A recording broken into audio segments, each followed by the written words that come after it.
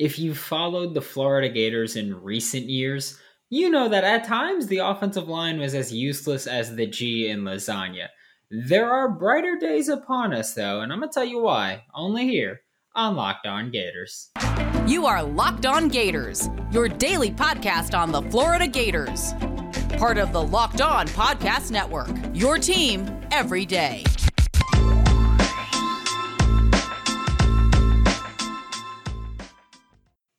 Hello, and welcome back to another episode of Locked On Gators, part of the Locked On Podcast Network, your team every day. Thanks for making Locked On Gators your first listen of the day. We are available daily and free wherever you listen to podcasts. Today's episode is brought to you by BetOnline. BetOnline has you covered this season with more props, odds, and lines than ever before. BetOnline is where the game starts. Happy Thursday. I'm Brandon Olson. Twitter's WNS_Brandon. Find my written work with Whole Nine Sports and Giants Country from SI.com. That's new. But before getting into today's content, just going to ask y'all subscribe wherever you're listening. Leave a comment, review. Let me know what you think of the show, how I can make it better, all that fun jazz. It is greatly appreciated. But we're talking about the offensive line now for the Florida Gators because, 2 years ago, it was when Kyle Trask was there in 2020, it was this offensive line can pass protect, but they can't run block.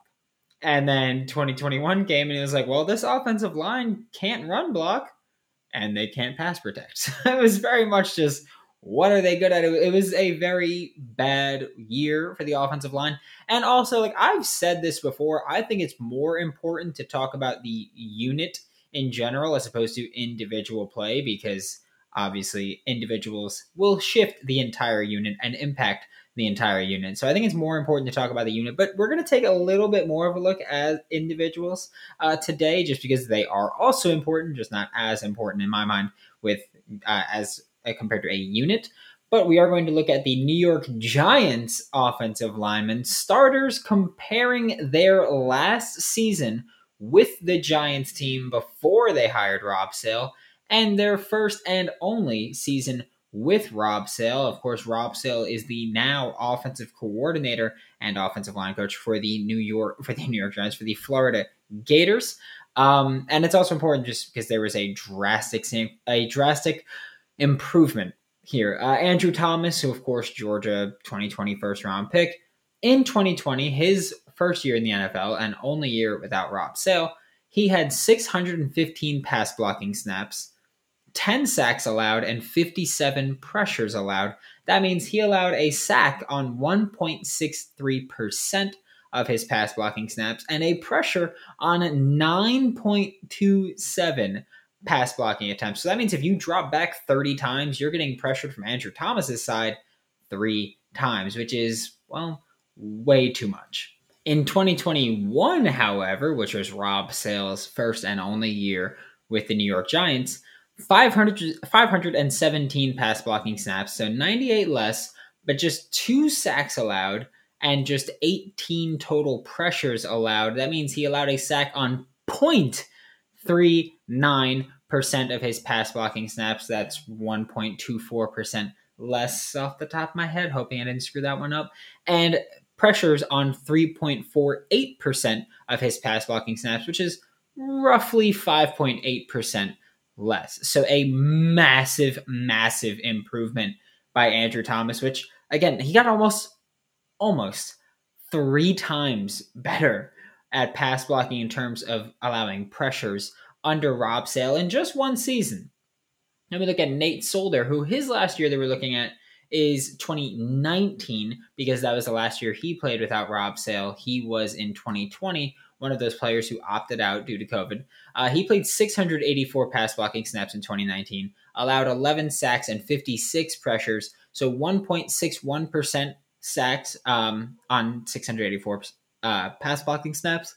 And then he allowed pressure on 8.19% of his dropbacks or his pass blocking snaps. So again, pretty dang bad. Nate Solder in 2021, his only year under Rob Sale, 586 pass blocking snaps, 6 sacks allowed, 36 pressures, 1.02% sack percentage, 6.14% pressure percentage. Now we're looking at Will Hernandez is the only other offensive lineman we're looking at. because they had 3 players who were starters and are projected to be are heavy impact players. But Will Hernandez in 2020, 336 pass blocking snaps, dealt with injury, 1 sack allowed, 25 pressures. That's 0.59% sack percentage. That's very good. 7.44% pressures, though. So there were a lot of pressures coming from his side, just not a lot of sacks. And then in 2021, 676 pass blocking snaps, basically double. 7 sacks allowed, which is 1.04%, so about 0.45% more. 36 total pressures allowed, so 5.33%, which is about 2.11% less. And that's all to say that Rob Sale made a significant impact and helped these players develop significantly. And again, they were all, Will Hernandez is in Arizona now, so they're not still there, but they did improve significantly from their second to last year to their last year and their 1 year with Rob Sale. Made a dramatic impact instantly along the offensive line, specifically for pass protection, which is, again, what we really need to improve upon. We think that this offensive line right now is going to be at least serviceable run blocking. Billy Napier has done a fantastic job at Louisiana and pretty much everywhere he's been developing offensive linemen and getting a consistent run game going.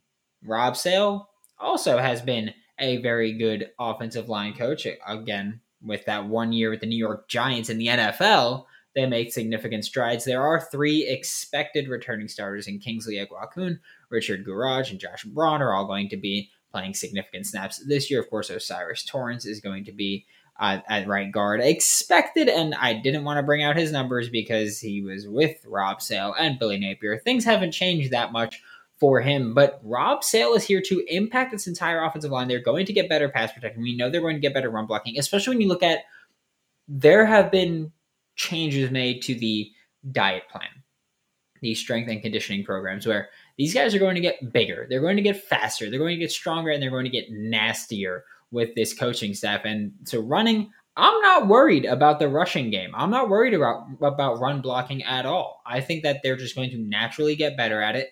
And I think that the guys that are still here were not awful last year. That's just that's where I'm at with it. Of course, Gene DeLance and Stuart Reese were also starters last year that are not there this year. But pass protection is what I've been really worried about, especially when you look at having a quarterback like Anthony Richardson, who is going to want to throw the ball deep. And obviously he's mobile enough to evade pressure. He's mobile enough to evade sacks. But again, he wants to throw the ball deep, and you can't just rely on him sprinting out and then heaving one downfield. You need to have some kind of protection. So Rob Sale will help this offensive line improve to work as a unit and individually to become a much better pass blocking unit, which in turn will help this entire offense. And I am so excited for it. And looking at someone who was with that 2020 offensive line that could pass protect, we're about to talk about Kyle Trask, but first I'm going to talk to you guys about BetOnline because the NFL draft is over. NBA playoffs are, we're about to get into the conference finals here. It's time for that. NHL Stanley Cup playoffs, they are intense. MLB is here. No run first innings have been killing me lately, but I've been using BetOnline for years. I couldn't be happier with it. It's got so much, not just basketball, football, baseball, hockey, soccer, ping pong, darts, whatever you want, tennis. I don't care. It's got everything. It's got reality TV, award shows, the economy, politics, whatever you want to bet on. Head to the website today or use your mobile device to learn all about the trends and action. Check out BetOnline. It's where the game starts.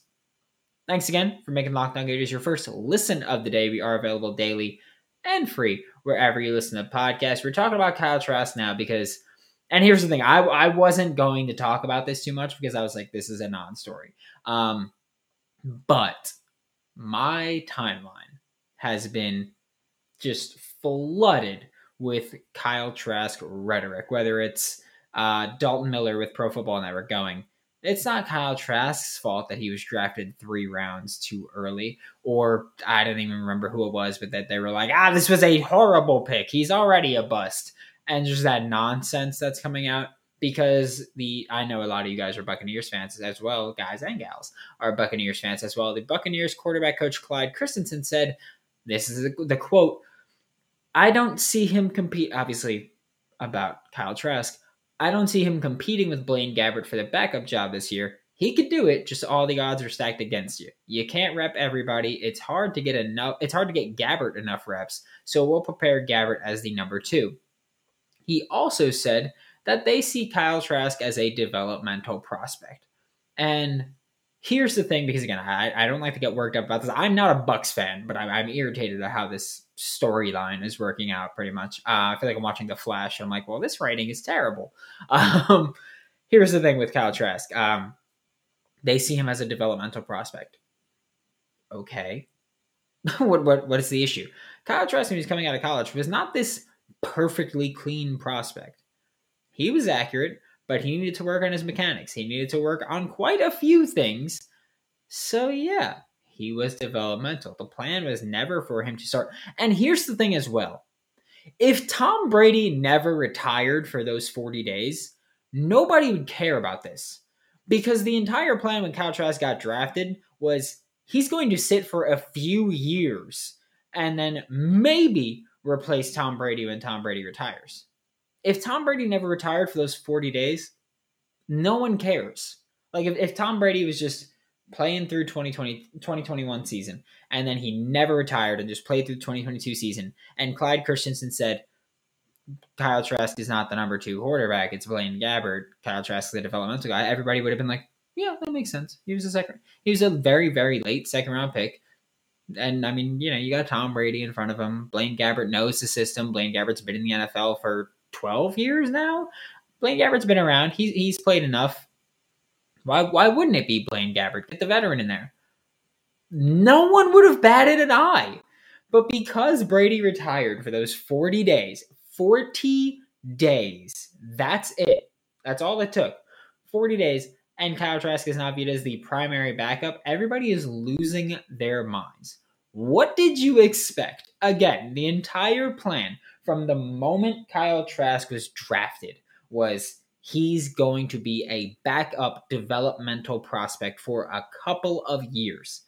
Also, this is the beginning of his second year. Kyle Trask got drafted, a year and 2 weeks ago, if that? What is the problem? Am I the crazy one here? I genuinely, my brain is breaking.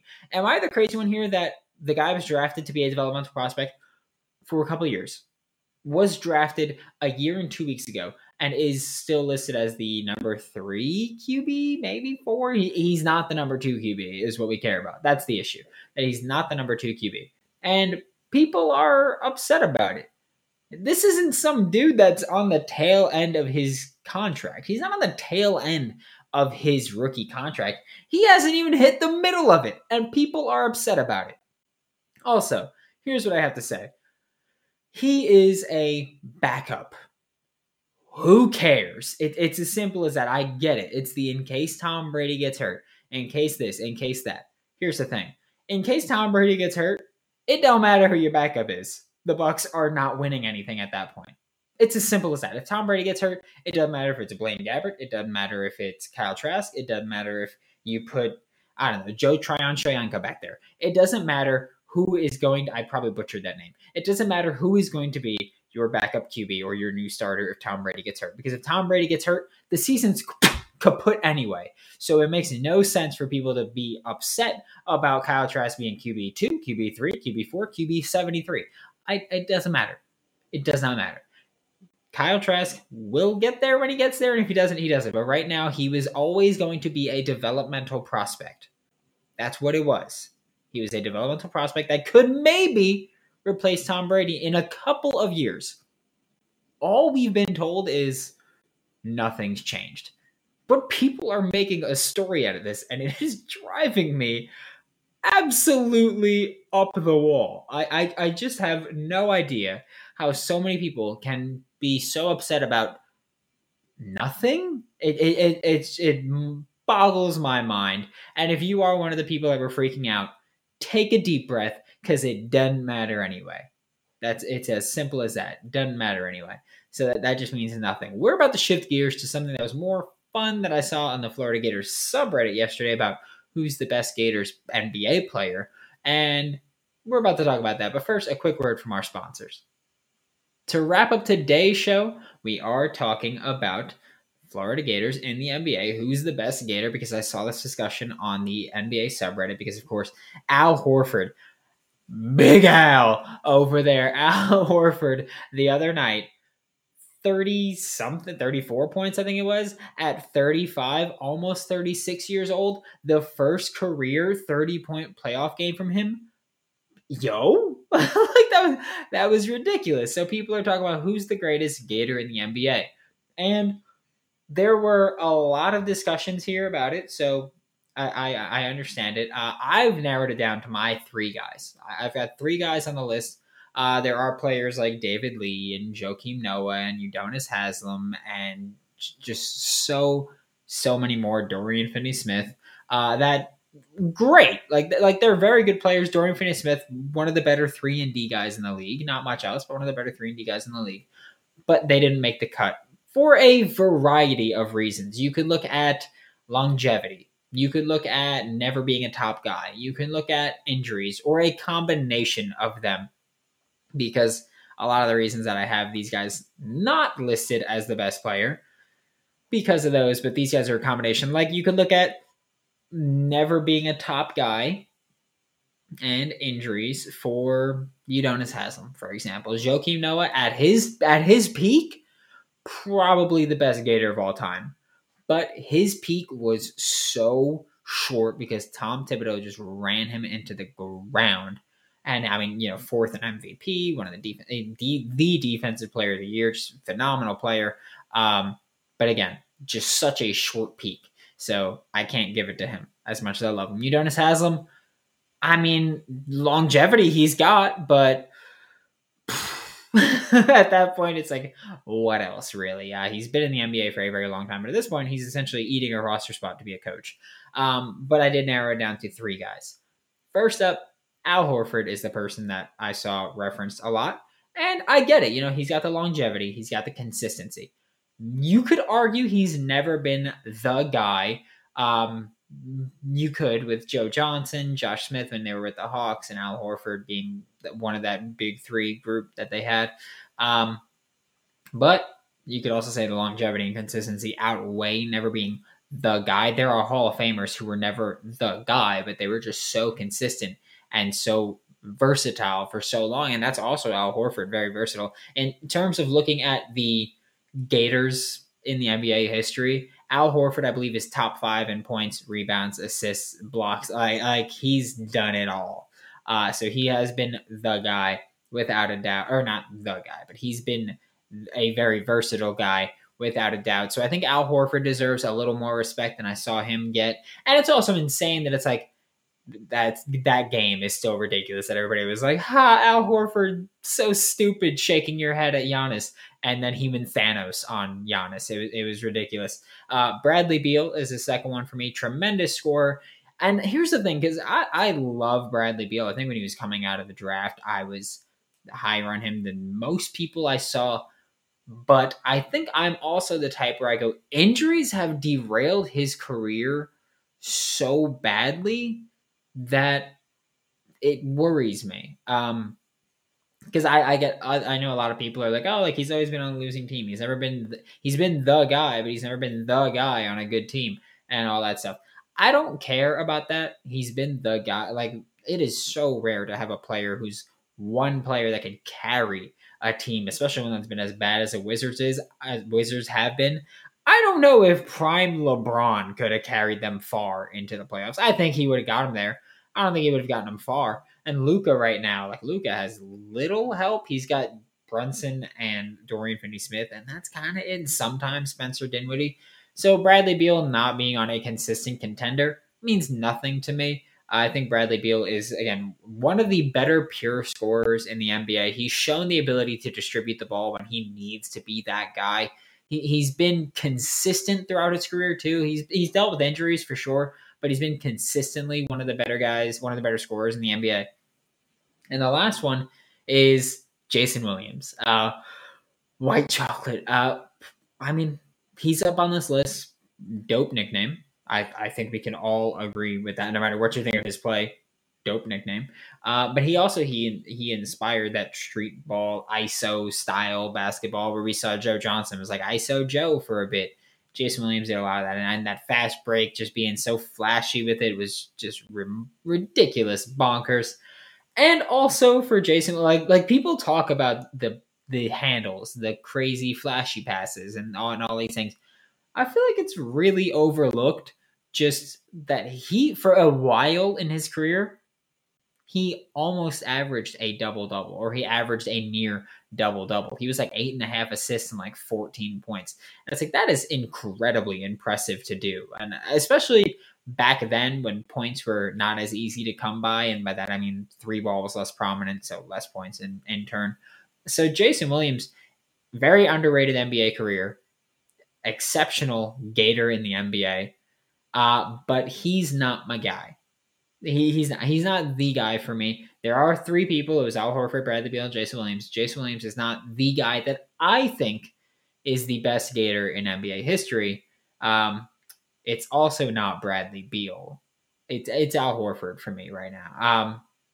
Just because, again, like for me, the longevity and the consistency are two huge things. And I mentioned Bradley Beal has the consistency. We don't know if he's had the longevity. He's been in the league for like 10 years already, so he's been proven. But yeah, we don't know if he's really got the longevity and consistency. Combined injuries have derailed him. So he's been in the league for 10 years, but he's played like 7 or 8 if you just add all of his games up. Obviously not saying that he's missed 3 full seasons, but if you add all his games up, he's missed quite a bit. So Bradley Beal is not the guy for me. It's Al Horford. Longevity, consistency, versatility. He's been able to contribute in so many ways. And here's the thing. I don't really care too much about not being the guy. You're playing your role. You're filling multiple roles for this team, and you keep them in games. And you're never a massive liability. And I think that's a big thing.